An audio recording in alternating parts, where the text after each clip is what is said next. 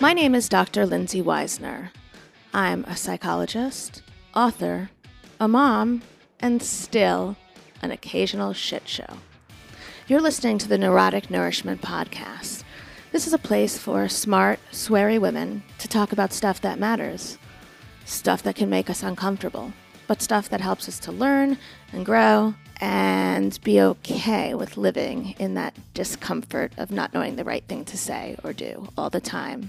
Thanks for listening. You can also find me on Instagram at PsychShrinkMom or at Neurotic Nourishment.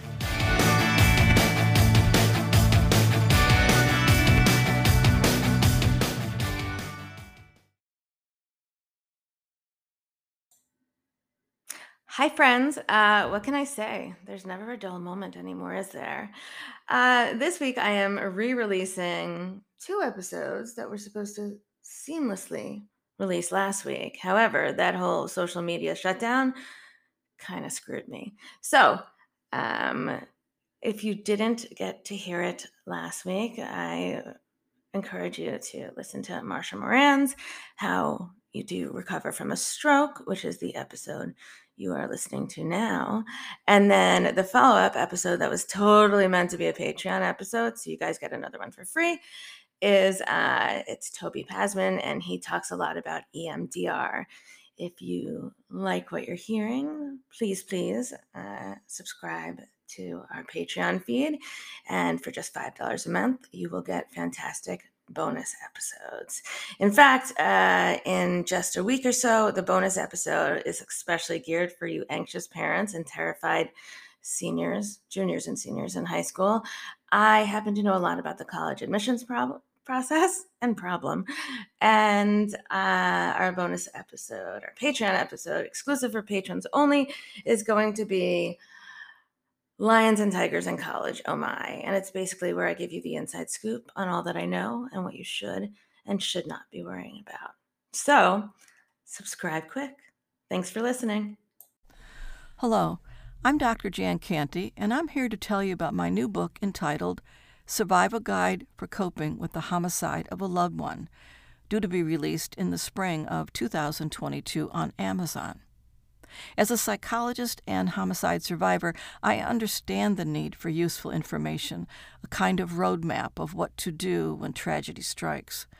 While this book is not designed to be the only source of information for homicide survivors and their friends who want to help, it does cover a lot of territory. Survivor Guide for Coping with the Homicide of a Loved One wrestles with practical but tough topics like the death notification, funeral planning, the over or under involvement of the media, procedures of the criminal justice system, the tough task of crime scene cleanup should you do it yourself or go with a pro, a chapter on grief in children, dealing with the parole system, and more. There's also several pages of resources and an extensive glossary of terms.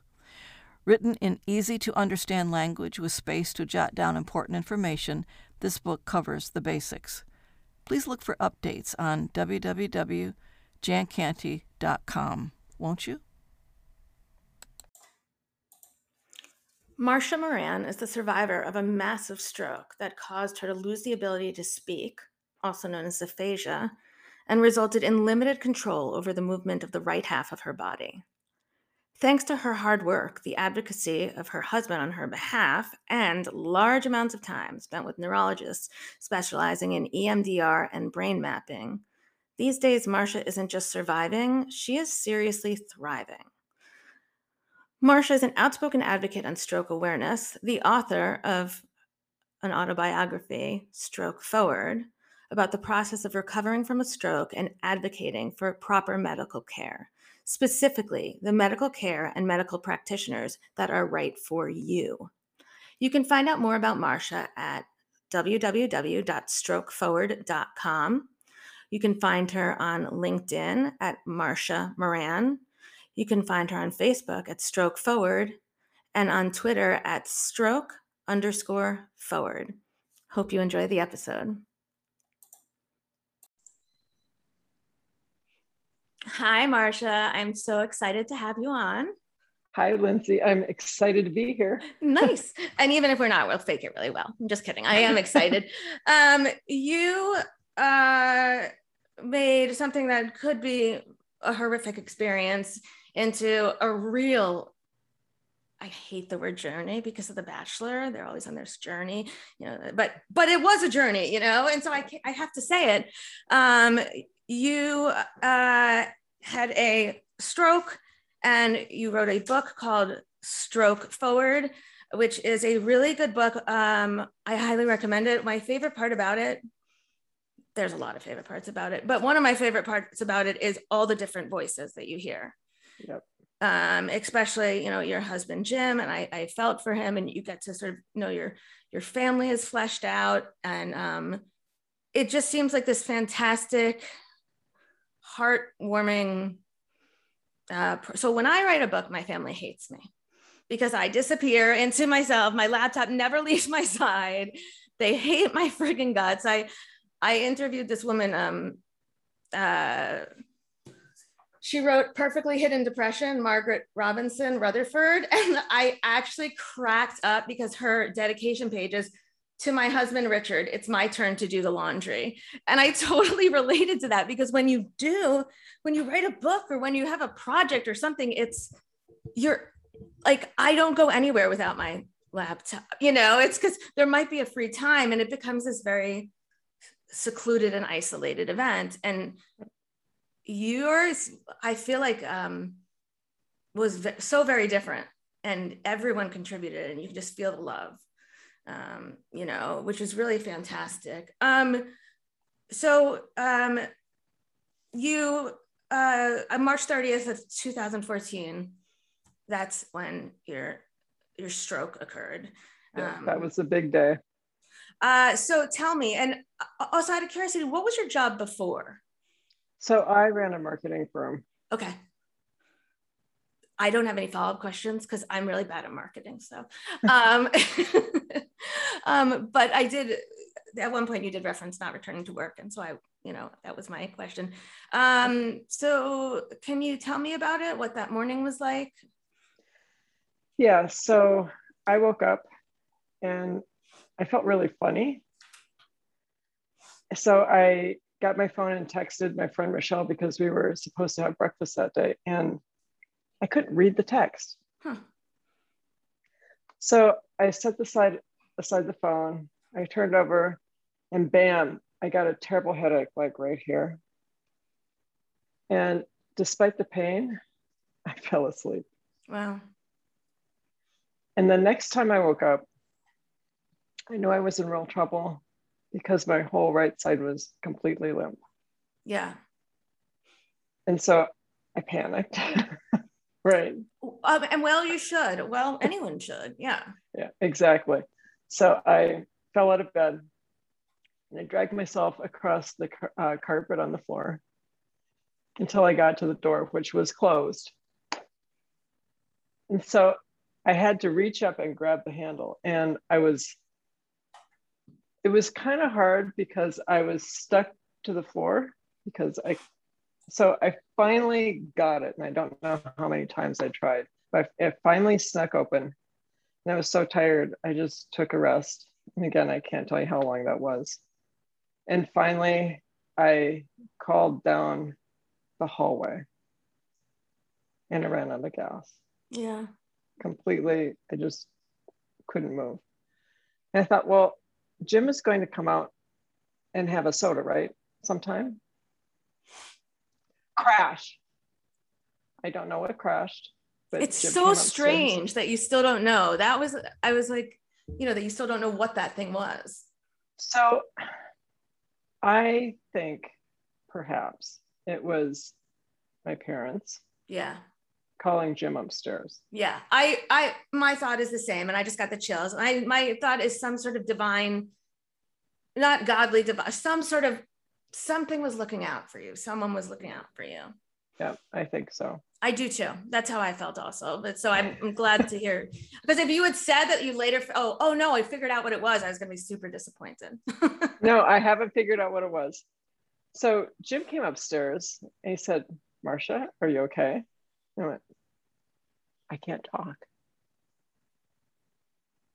So can you talk to me? I said, still not talking. Yeah. So he called, so he called 911 and looked around the upstairs to see if he could figure out what happened, and he couldn't.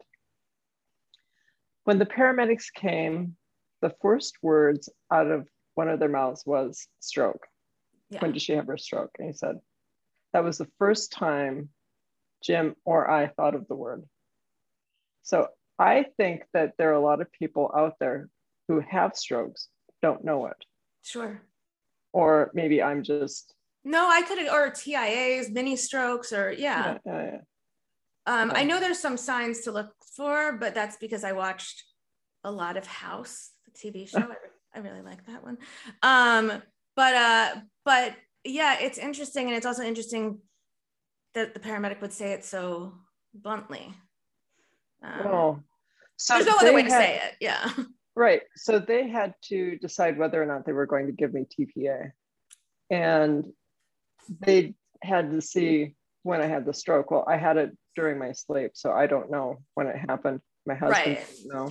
And just for people that don't know, TPA is tissue plasminogen activator. I'm totally reading out of your book, which it's a drug. It's a drug approved, FDA approved treatment for an acute ischemic stroke. To clarify that into English, it's an acute, meaning something that's recently happened, and ischemic is of unknown causes. So it's a stroke that we don't know what happened, how it came about, correct? Right.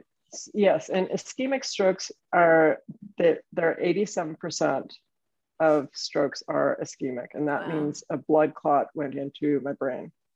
The other 13% are hemorrhagic. And that means that a blood vessel bursts in your brain and you have bleeding. Gotcha.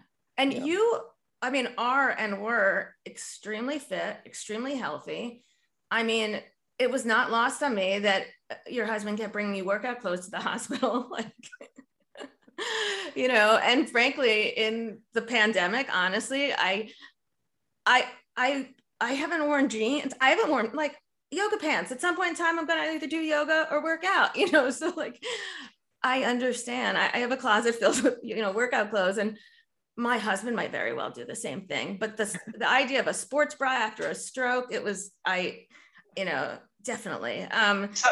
So you could imagine putting a sports bra on when you have one side that's really not working too well. Right. I definitely felt that. And it also, I definitely felt that. I also actually, and this is a weird thing to say, but in some way I related to that long walk, that long crawl, that long roll down the hall, because when I was 17, I herniated a disc in my back while sleeping. And I had to, like, you know, again, like I couldn't walk. And I was like sort of pushing myself on my back, like trying to get down the hall. I didn't get very far, but, you know, at some point, fortunately, my mom came in, but much less dramatic. But at the time I was scared to death. I had no idea what had happened. And there was no way of getting help because I had gotten my phone taken out of my room the night before. I had this method to stay on the phone late with my boyfriend. I unplugged the phone in my parents' room so the light wouldn't light up, saying that I was on the phone. But they caught me somehow.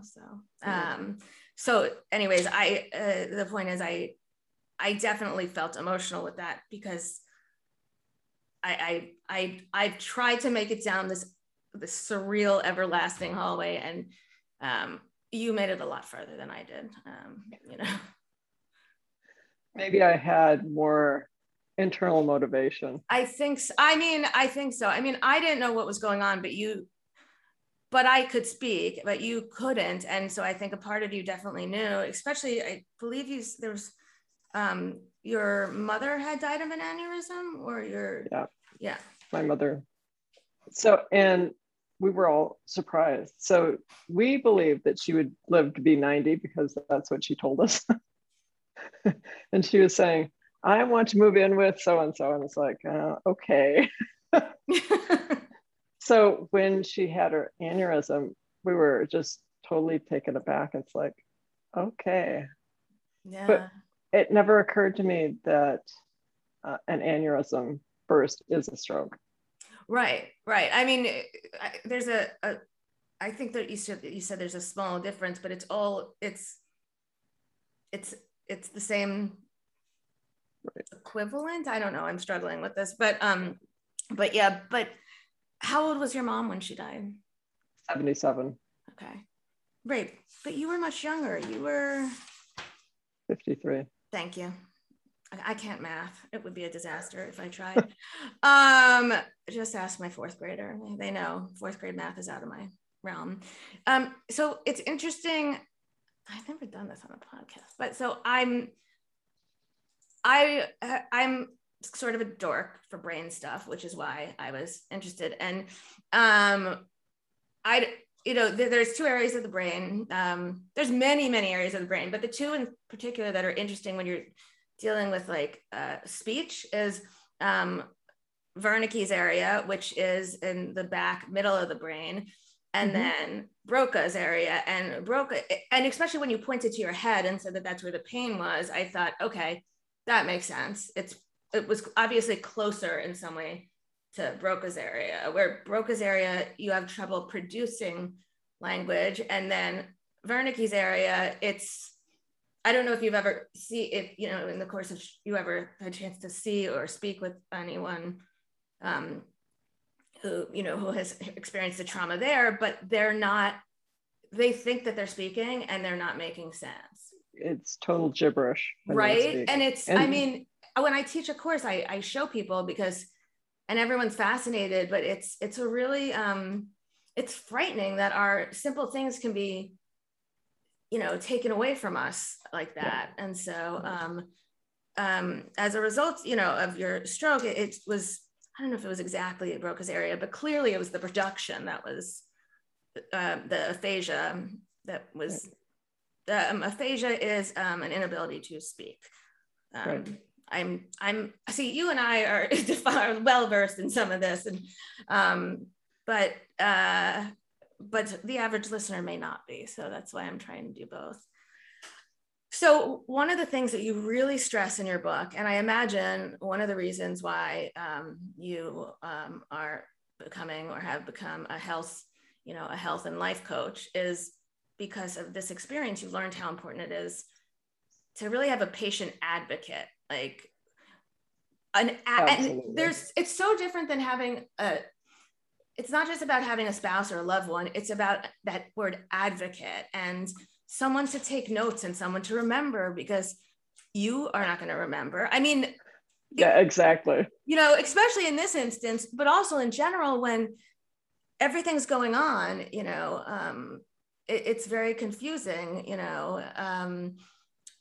when my husband had a health issue a few years ago, and I wrote I had a notebook. I have all the test reports. I have everything, every appointment. And I put it away. And if it comes up again, I'll have it then too. But it's someone to be there and listen and to hear what you may not be able to, especially because you couldn't speak. So. Yeah, well, exactly.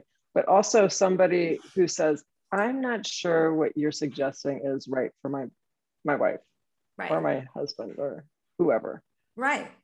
And say a little more about that, because at what point was there? I mean, there are several points, but like, what are you thinking in particular where? So the first time my husband noted something was the day I was rolled into my hospital room, and the nurse took me off the wheelchair and put me on the toilet and went to make my bed.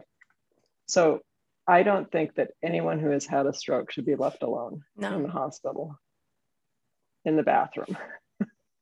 So clearly the normal thing happened. I fell off the toilet. Yeah. And my husband goes, that is the only time she's going to be in there alone. I will be sure that either I or the nurse is in there every time. Right. Yeah, I mean, the fault was the nurses, clearly, and right. Human errors happen. But still, there needs to be someone pushing these things. Right. And then the second time I remember quite well is because I was still in the hospital and they had given me fluids, and I'm going to say thick fluids to drink instead of food because I had trouble swallowing. And so 65% of people have trouble swallowing when they have a stroke. So I drank the fluid by looking forward, taking a small sip, turning to the left, swallowing, and then turning to forward again. And the reason you turned to the left was because the stroke had affected the right side of your body. Correct. And you have to realize that when a muscle is paralyzed, it's paralyzed all the way through. So I had no movement on the right side of my body. You know what? I'm glad you clarified that because I didn't understand. I believed your 65% statistic. I read about it and I took it, but I didn't understand until just now when you pointed out that like when it's your whole muscle that's paralyzed, it's, you know, it's your throat is a muscle, or there's muscles in your throat. And right. So that makes a lot of sense. Yeah. So the kitchen sent chicken up to me. And I was going, woohoo, chicken. Sure. It smelled really good. And I took a bite and choked. So when you have this 65% of people not swallowing, it means that your cough sensor is off. So if it goes down the wrong pipe, they have no way of knowing that it's gone down into your lungs. So you can get pneumonia. You can actually die from this. And my husband stood there and realized when they were yelling at me, get it out, that I could die simply from eating. Yeah. I mean, it must have been horrifying to him. Yeah, I can't imagine, and feel so powerless at that moment to help you. Yeah. It's, you know, reading your story I didn't, you know, you forget how all of the pieces move together. I mean, you know, okay, so clearly it was like a Broca's area-esque left side of the brain, which is why the right side is you know, experiencing paralysis. And that's great as a dorky, you know, science girl, but like, you know, going through it and sort of watching or reading about your recovery and the way you explain it from all these different angles. And then you also get the same way you're depositing facts here as we speak, like you do the same thing in the book, you know? And it's very interesting. And it's like aphasia. So you said at one point you had to do puzzles with Jim, and Jim would ask questions like, who flies planes?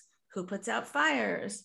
Who delivers mail? And like, it's interesting because it is difficult, you know, or I'm a huge fan of Oliver Sacks. He was a neurologist. He wrote a ton of fascinating books. And then, you know, he describes it as, you know, you might know the name for an umbrella, but you can't find the words to describe what it's used for, you know, or like there's all these little intricacies. And so these puzzles were ways of increasing your, you know, what you said in the book is like, you want to do this as soon as possible. You know, you immediately go to work and you start trying to repair the damage that's been done, or really to probably build new neural pathways in the brain that get around the ones that might have been traumatized or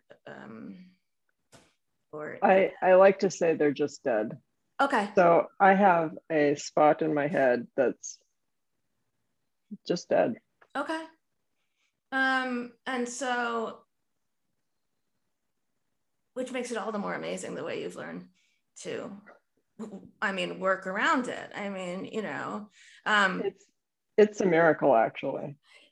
It's a miracle. It's a very strong, determined person and family, and you know, with a lot of support behind you. It's you tried out pretty much anything and everything, you went to a chiropractor, which I'm a little hesitant about chiropractors, but fine. I went to 3. Yes, you went to 3, right? Yeah. You did. I think you did neurofeedback, right? Yep. And can you tell our listeners what neurofeedback was and how it helped you? Okay, so neurofeedback is a very small machine. It's about about the size of a smartphone. It's a little bit bigger, and it's connected to a computer, and it's got 5 electrodes on it that the doctor puts on your head, and he uses really sticky stuff that I like to call cat spit. Okay. So it's wet, it's gooky, it's got a little bit of, it's a little bit, yeah, it's just I call it cat spit because that's kind of what it reminds me of. So there's 2 positive, 2 negatives in a ground that he affixes to your head. And then he turns the neurofeedback machine on. And this time it's microcurrent neurofeedback. And that's important because most of the time when you hear about neurofeedback, you have to look at a ball or something else on the screen and make it move, right? Okay. This is non-operant neurofeedback, means that you do nothing. So you just sit there, and I didn't feel anything. Now I could see my brain waves going across the screen, but I couldn't feel a thing. I'm going, is he really doing anything? Right? So when I went home, I noticed that I could actually speak better that day. I went, okay, there's something to this. So it uses 1/100th of a AAA battery and pings your brain. And by doing that, it unlocks or breaks your brain out of this pattern that it's in. And apparently, after 16 sessions, I was broken free of probably PTSD, post-traumatic. Mm-hmm. Yeah, thank you very much. I don't know why I always have trouble saying that, but, and I had 2 parts of my brain. So somebody always talked to me and I could understand them. And I knew what I wanted to say, but I couldn't say it.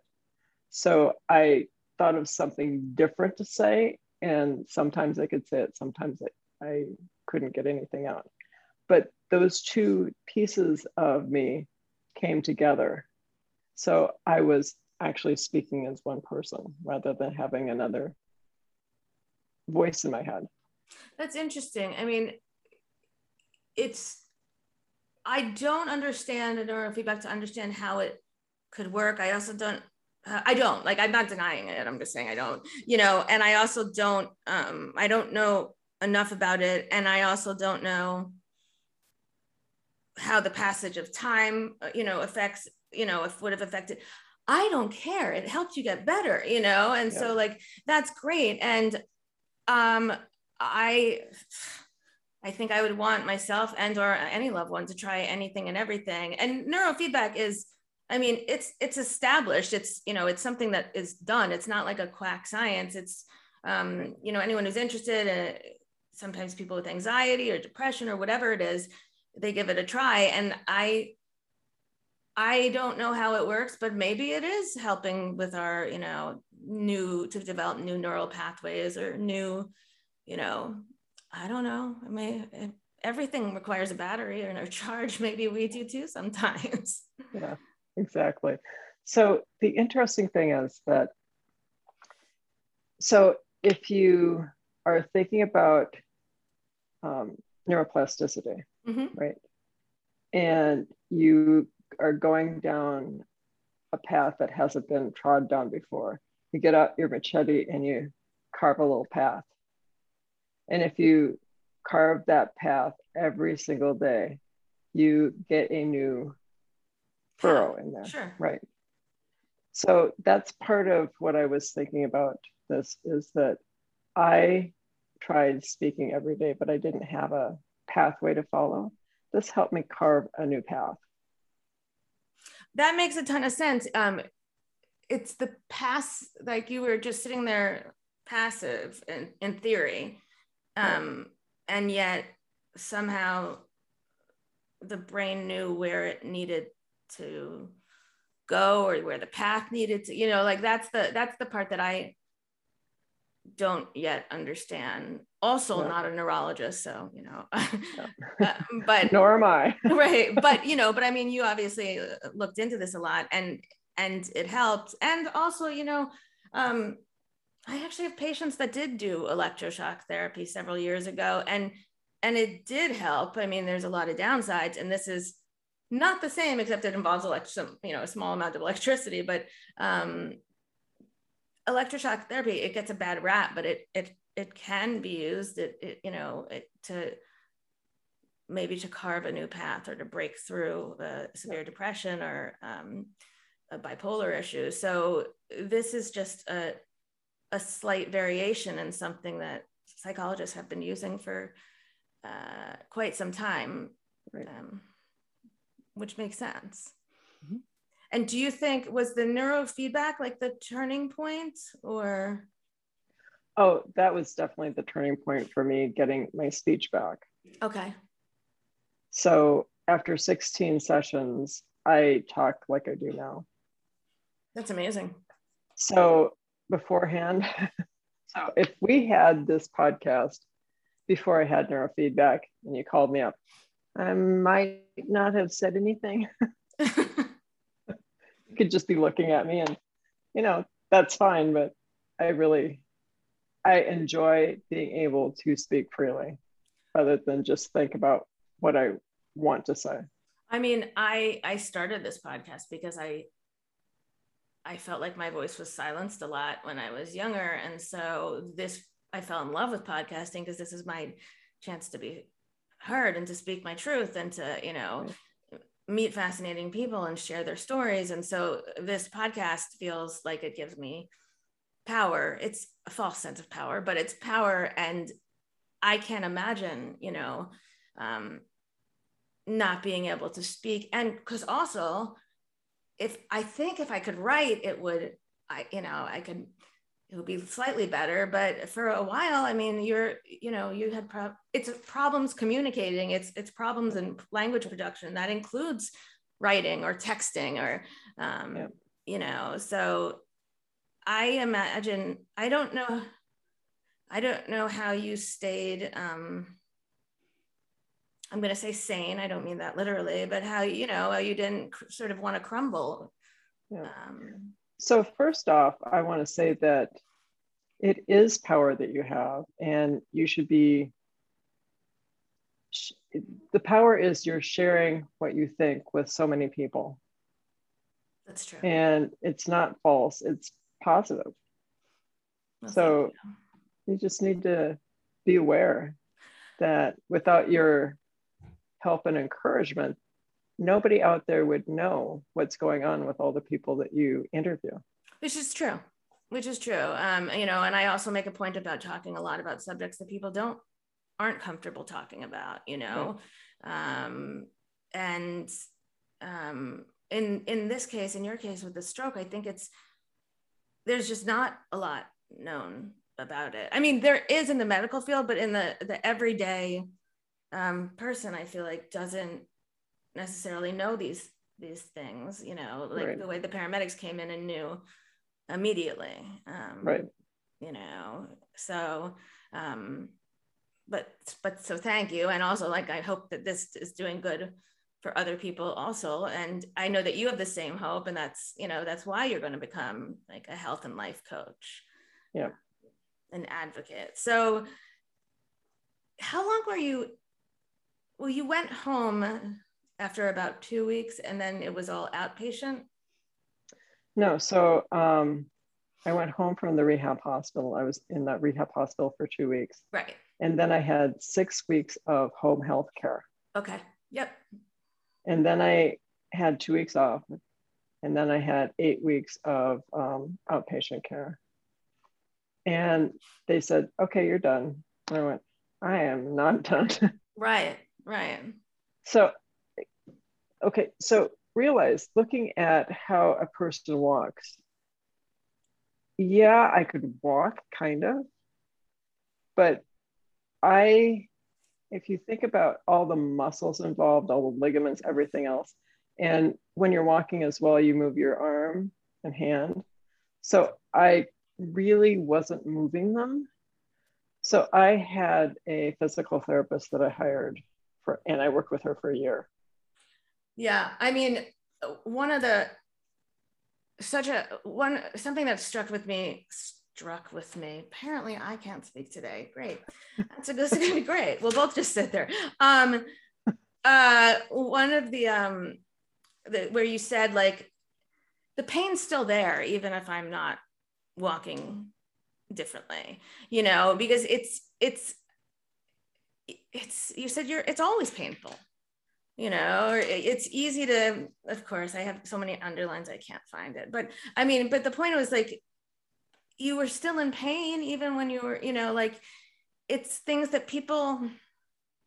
one of these things that people think, oh, you look good, you're walking better, and they don't think, but you're still in pain. Right. And it's true, the muscles have to work different, and it takes time, and good for you for the, for hiring a physical therapist. I have a love-hate relationship with physical therapists because of my extensive history of back issues, but they become your best friends, like it ends up being your full-time job. I've herniated 3 discs, and it becomes, yeah, I'm really good at that. Yeah. I'm very good at herniating discs. So that would be something I wouldn't be proud of. I'm not. I also broke my foot running, and so then that had to be surgery. So I hang out a lot with the physical therapy people. Yeah, it sounds like it. Yeah. But it's funny. I have to tell you this story because you talk about the fact that not every doctor is for you, and not everyone's a match, and there's some that you had great matches with and some that you didn't. And I need to share a story because this is a fantastic story, and I feel like you'll appreciate it. So I injured my arm playing pool volleyball with my 10 and 12-year-old. It's embarrassing. I don't know what happened, but it's apparently like a tendon tennis elbow type thing. But it's been like 6 or 7 weeks, and it's not getting better, and it hurts like hell, and I can't pick things up and whatnot. And so I finally made an appointment to see an orthopedist because you had to. And I walked in, and I was like, I filled out all the paperwork, like describing where the pain is. I know the bones, I know that, and I said, yeah, I'd like x-ray, shot of cortisone, and a script for an MRI, because I've done this before, this is always the order. Not this body part, but every other body part. And right. So the guy was really an ass. And he actually said, like, sorry, it's been a busy day, but he didn't stop being an ass. And like, he just was very much like, he'd do these exercises, and like all my patients, they'll say, oh, I did them, but then when I asked them to show me them, they're not doing them right. And he like literally had me like do them. And then, and he didn't like the cuff I had. So he told me to get another one, and then we'll make an appointment for a month. And, but if in 2 weeks you're feeling better, you'll be fine. But if you're not, it's because you're not doing the exercises right. 65% of people who don't get better in 2 months end up having surgery. And of those, only 40% feel any relief. I was like, okay. Right. So I was very displeased with my interaction with this man, and kind of bummed and frustrated, and like, but he gave me the shot of cortisone, and I had to ice, and I've been doing these exercises the right way because screw him. I'm not going to, like do it the wrong way. Right. This was last Wednesday. And then Sunday, my son had a play date. I went to go pick up this other kid. I left my daughter home, and I came back, and there's groceries in the house. And I was like, what's this? And she said, ShopRite just delivered us groceries. And I said, we didn't order any groceries. And I take a look at the receipt, and it's the right number of my house, but the wrong street. And my daughter, of course, accepted it because she didn't know. And so I'm like, okay, I'll be right back. And I put the groceries in the car. It's half a block away, So I put the groceries in the car and I drive over to this house and I knock on the door. It's the doctor's house. Really? Yes. And I was like, I just saw you. And I actually, had I had another minute, I probably would have told him that he wasn't very nice, but like, it was so surreal and so weird. And I was just like, this is very bizarre. Like I was, and so it was just a funny coincidence of this man living right down the street and obviously didn't look at my chart enough to even register like the address or anything. Like he didn't, any medications, like I don't know what he looked at, So if I ever had surgery, it would not be for him. And now I know I can go at his house sometimes. So I won't, but it's a weird story, right? Yeah, it is weird. So what kind of doctors did you find that you did connect with or didn't, or, So I found that I connected with those that are more holistic. And I didn't connect with, so there was the neurologist that was treating me in the hospital. And so I made up an appointment to follow up with him, a few appointments actually. And we didn't get along. So I just stopped seeing him. Yeah. And eventually I heard of another neurologist through my stroke group. She was fantastic. She just was the best. Woohoo! I was happy. Good. And then she moved. Bad, sorry. Yeah, it was good for a year or so. And then I found another one again through my friends. I found another one. So this is what I think I learned the most. Just get down. Sorry, the cat is going after the food. It's the cat. It's okay. I have two. And I figured it was the cat. So your friends are great for recommending other people. Yeah. Yeah. Yeah. No, that's fantastic advice. I have to tell you, there's two other things I loved, and one is driving topless. That was fantastic. I don't think we should explain it. I think people have to buy the book to understand. Okay. So if you want to know about Marsha driving topless, buy the book, Stroke Forward. Where can they find it? Oh, they can find it on Amazon.com. Of course, everything's on Amazon.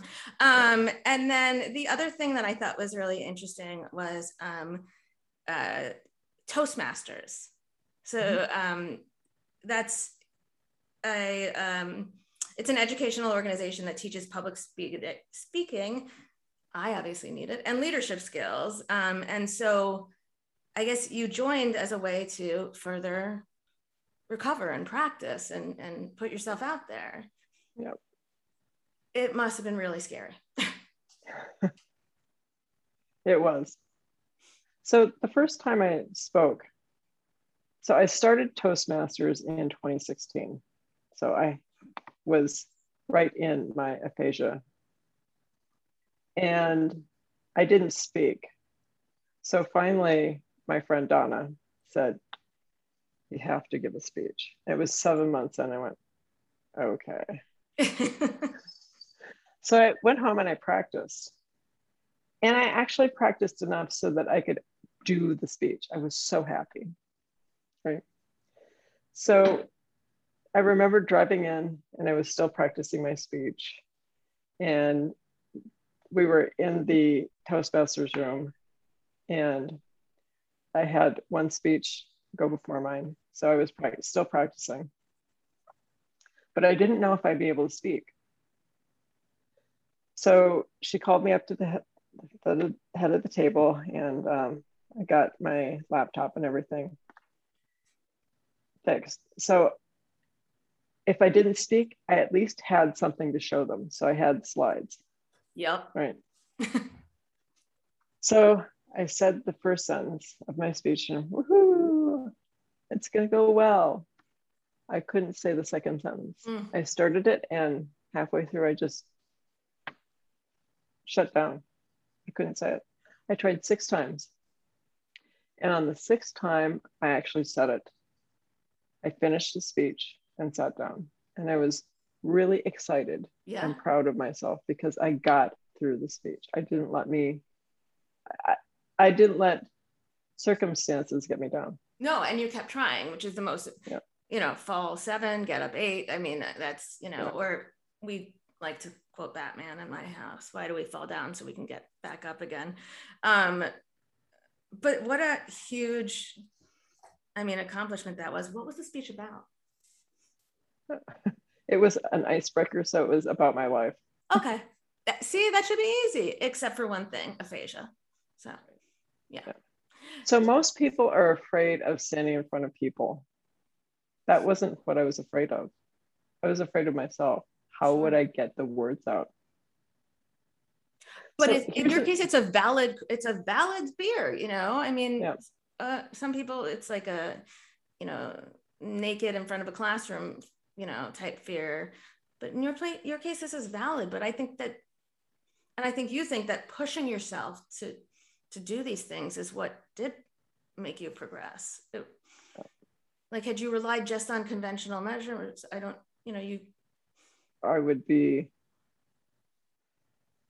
like to say I would be stuck at home thinking about things, but not saying things. Probably,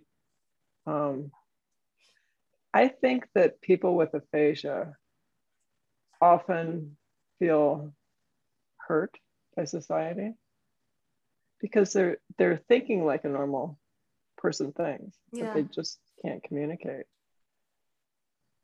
Yeah, I didn't think of it that way, but it's true. It's interesting because society is not doing anything hurtful, but you're alone and isolated and stuck in your head. And that's, it's got to feel awful and paralyzing. Yeah. So every time you have aphasia, a little bit of you goes away. And think about that happening year after year after year. Right. At least that was my experience. Sure. Right. And, even as we're speaking and I'll sort of stumble or pause for a word, it's not a permanent. I know my brain will catch up to my mouth at some point. Usually my mouth moves much faster than my brain. So lots of regrets, but that's normal. Yeah. Well, also, insensitive, and sometimes I, speak without thinking. And sometimes I actually deliberately plan to say bad words in public just to, jar someone out of their position. But, it does feel, I do get the description of feeling sort of shunned by society or lonely or isolated, or I would go with hopeless and helpless also, and you took the opposite route and, you had great support. You used every contact you had, and you really reached out, and you are kind of a rock star. I don't know if I'd say that. Well, I would. It's my sort of language, but I don't know how is your right side of your body now? Do you still have that sort of weakness and yeah. So I'm 95% better. So I'm still a little weaker on the right. So I notice that I do a lot more things with my left hand than I do with my right, but I do say, okay, you're reaching up, you have to use the right hand. And I have full motion, right? I noticed, yeah. But I still have some pain. It's not a lot of pain, and I ignore it. Yeah. And if I'm outside walking, I'm I'm walking well, but I still notice that it's weaker than the left hand Okay. side. Yeah. You know, just one more quick note, because I love that we both agreed on that was some sort of, you know, someone looking out for you with that thing that crashed. And there's something else I forgot to mention. Well, two things. Well, one is you broke your right hand when you were in, I think it was 10th grade, correct? No, I dislocated my right elbow. I'm sorry. Okay. You dislocated your right elbow. And so in order to keep up with school, you learned to write with your left hand. Yep. So, which is another one of those like fortuitous, you know, weird fortuitous things. I mean, it had to be, if you asked me to write with my left hand, I mean, my left hand's also the messed up one now, but like, I can't do it. And my right hand now looks like scribble scratch anyway, because how often do we actually write? But Right. it just feels like your recovery, I hate the word journey, but it is, but your recovery was really a combination of like someone looking out for you and your own inner strength. And it's so inspiring. And really, I strongly encourage all of my listeners to, you know, buy Marsha's book. It's again called Stroke Forward: How to Become Your Own Healthcare Advocate, One Step at a Time. Is this actually you standing on a mountain? No. Thank God. Okay. Because that looks dangerous. But if I had, before the stroke, that totally would have been me. Well, then that would have been dangerous. I am just glad that is not you standing on that mountain, because this gives me a lot of agita and anxiety, but it's a fantastic book. And Marsha, thank you so much for agreeing to meet with me. Thank you so much, Lindy.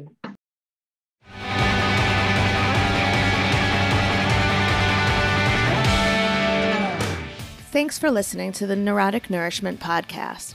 If you like what you hear, please be sure to rate, review, subscribe, tell your friends, shout from rooftops, smoke signals, hot air balloons, whatever. I'll take any of it. And if you really like what you're listening, why don't you become a patron? Join our Patreon. Visit us at patreon.com/neurotic nourishment. Thanks.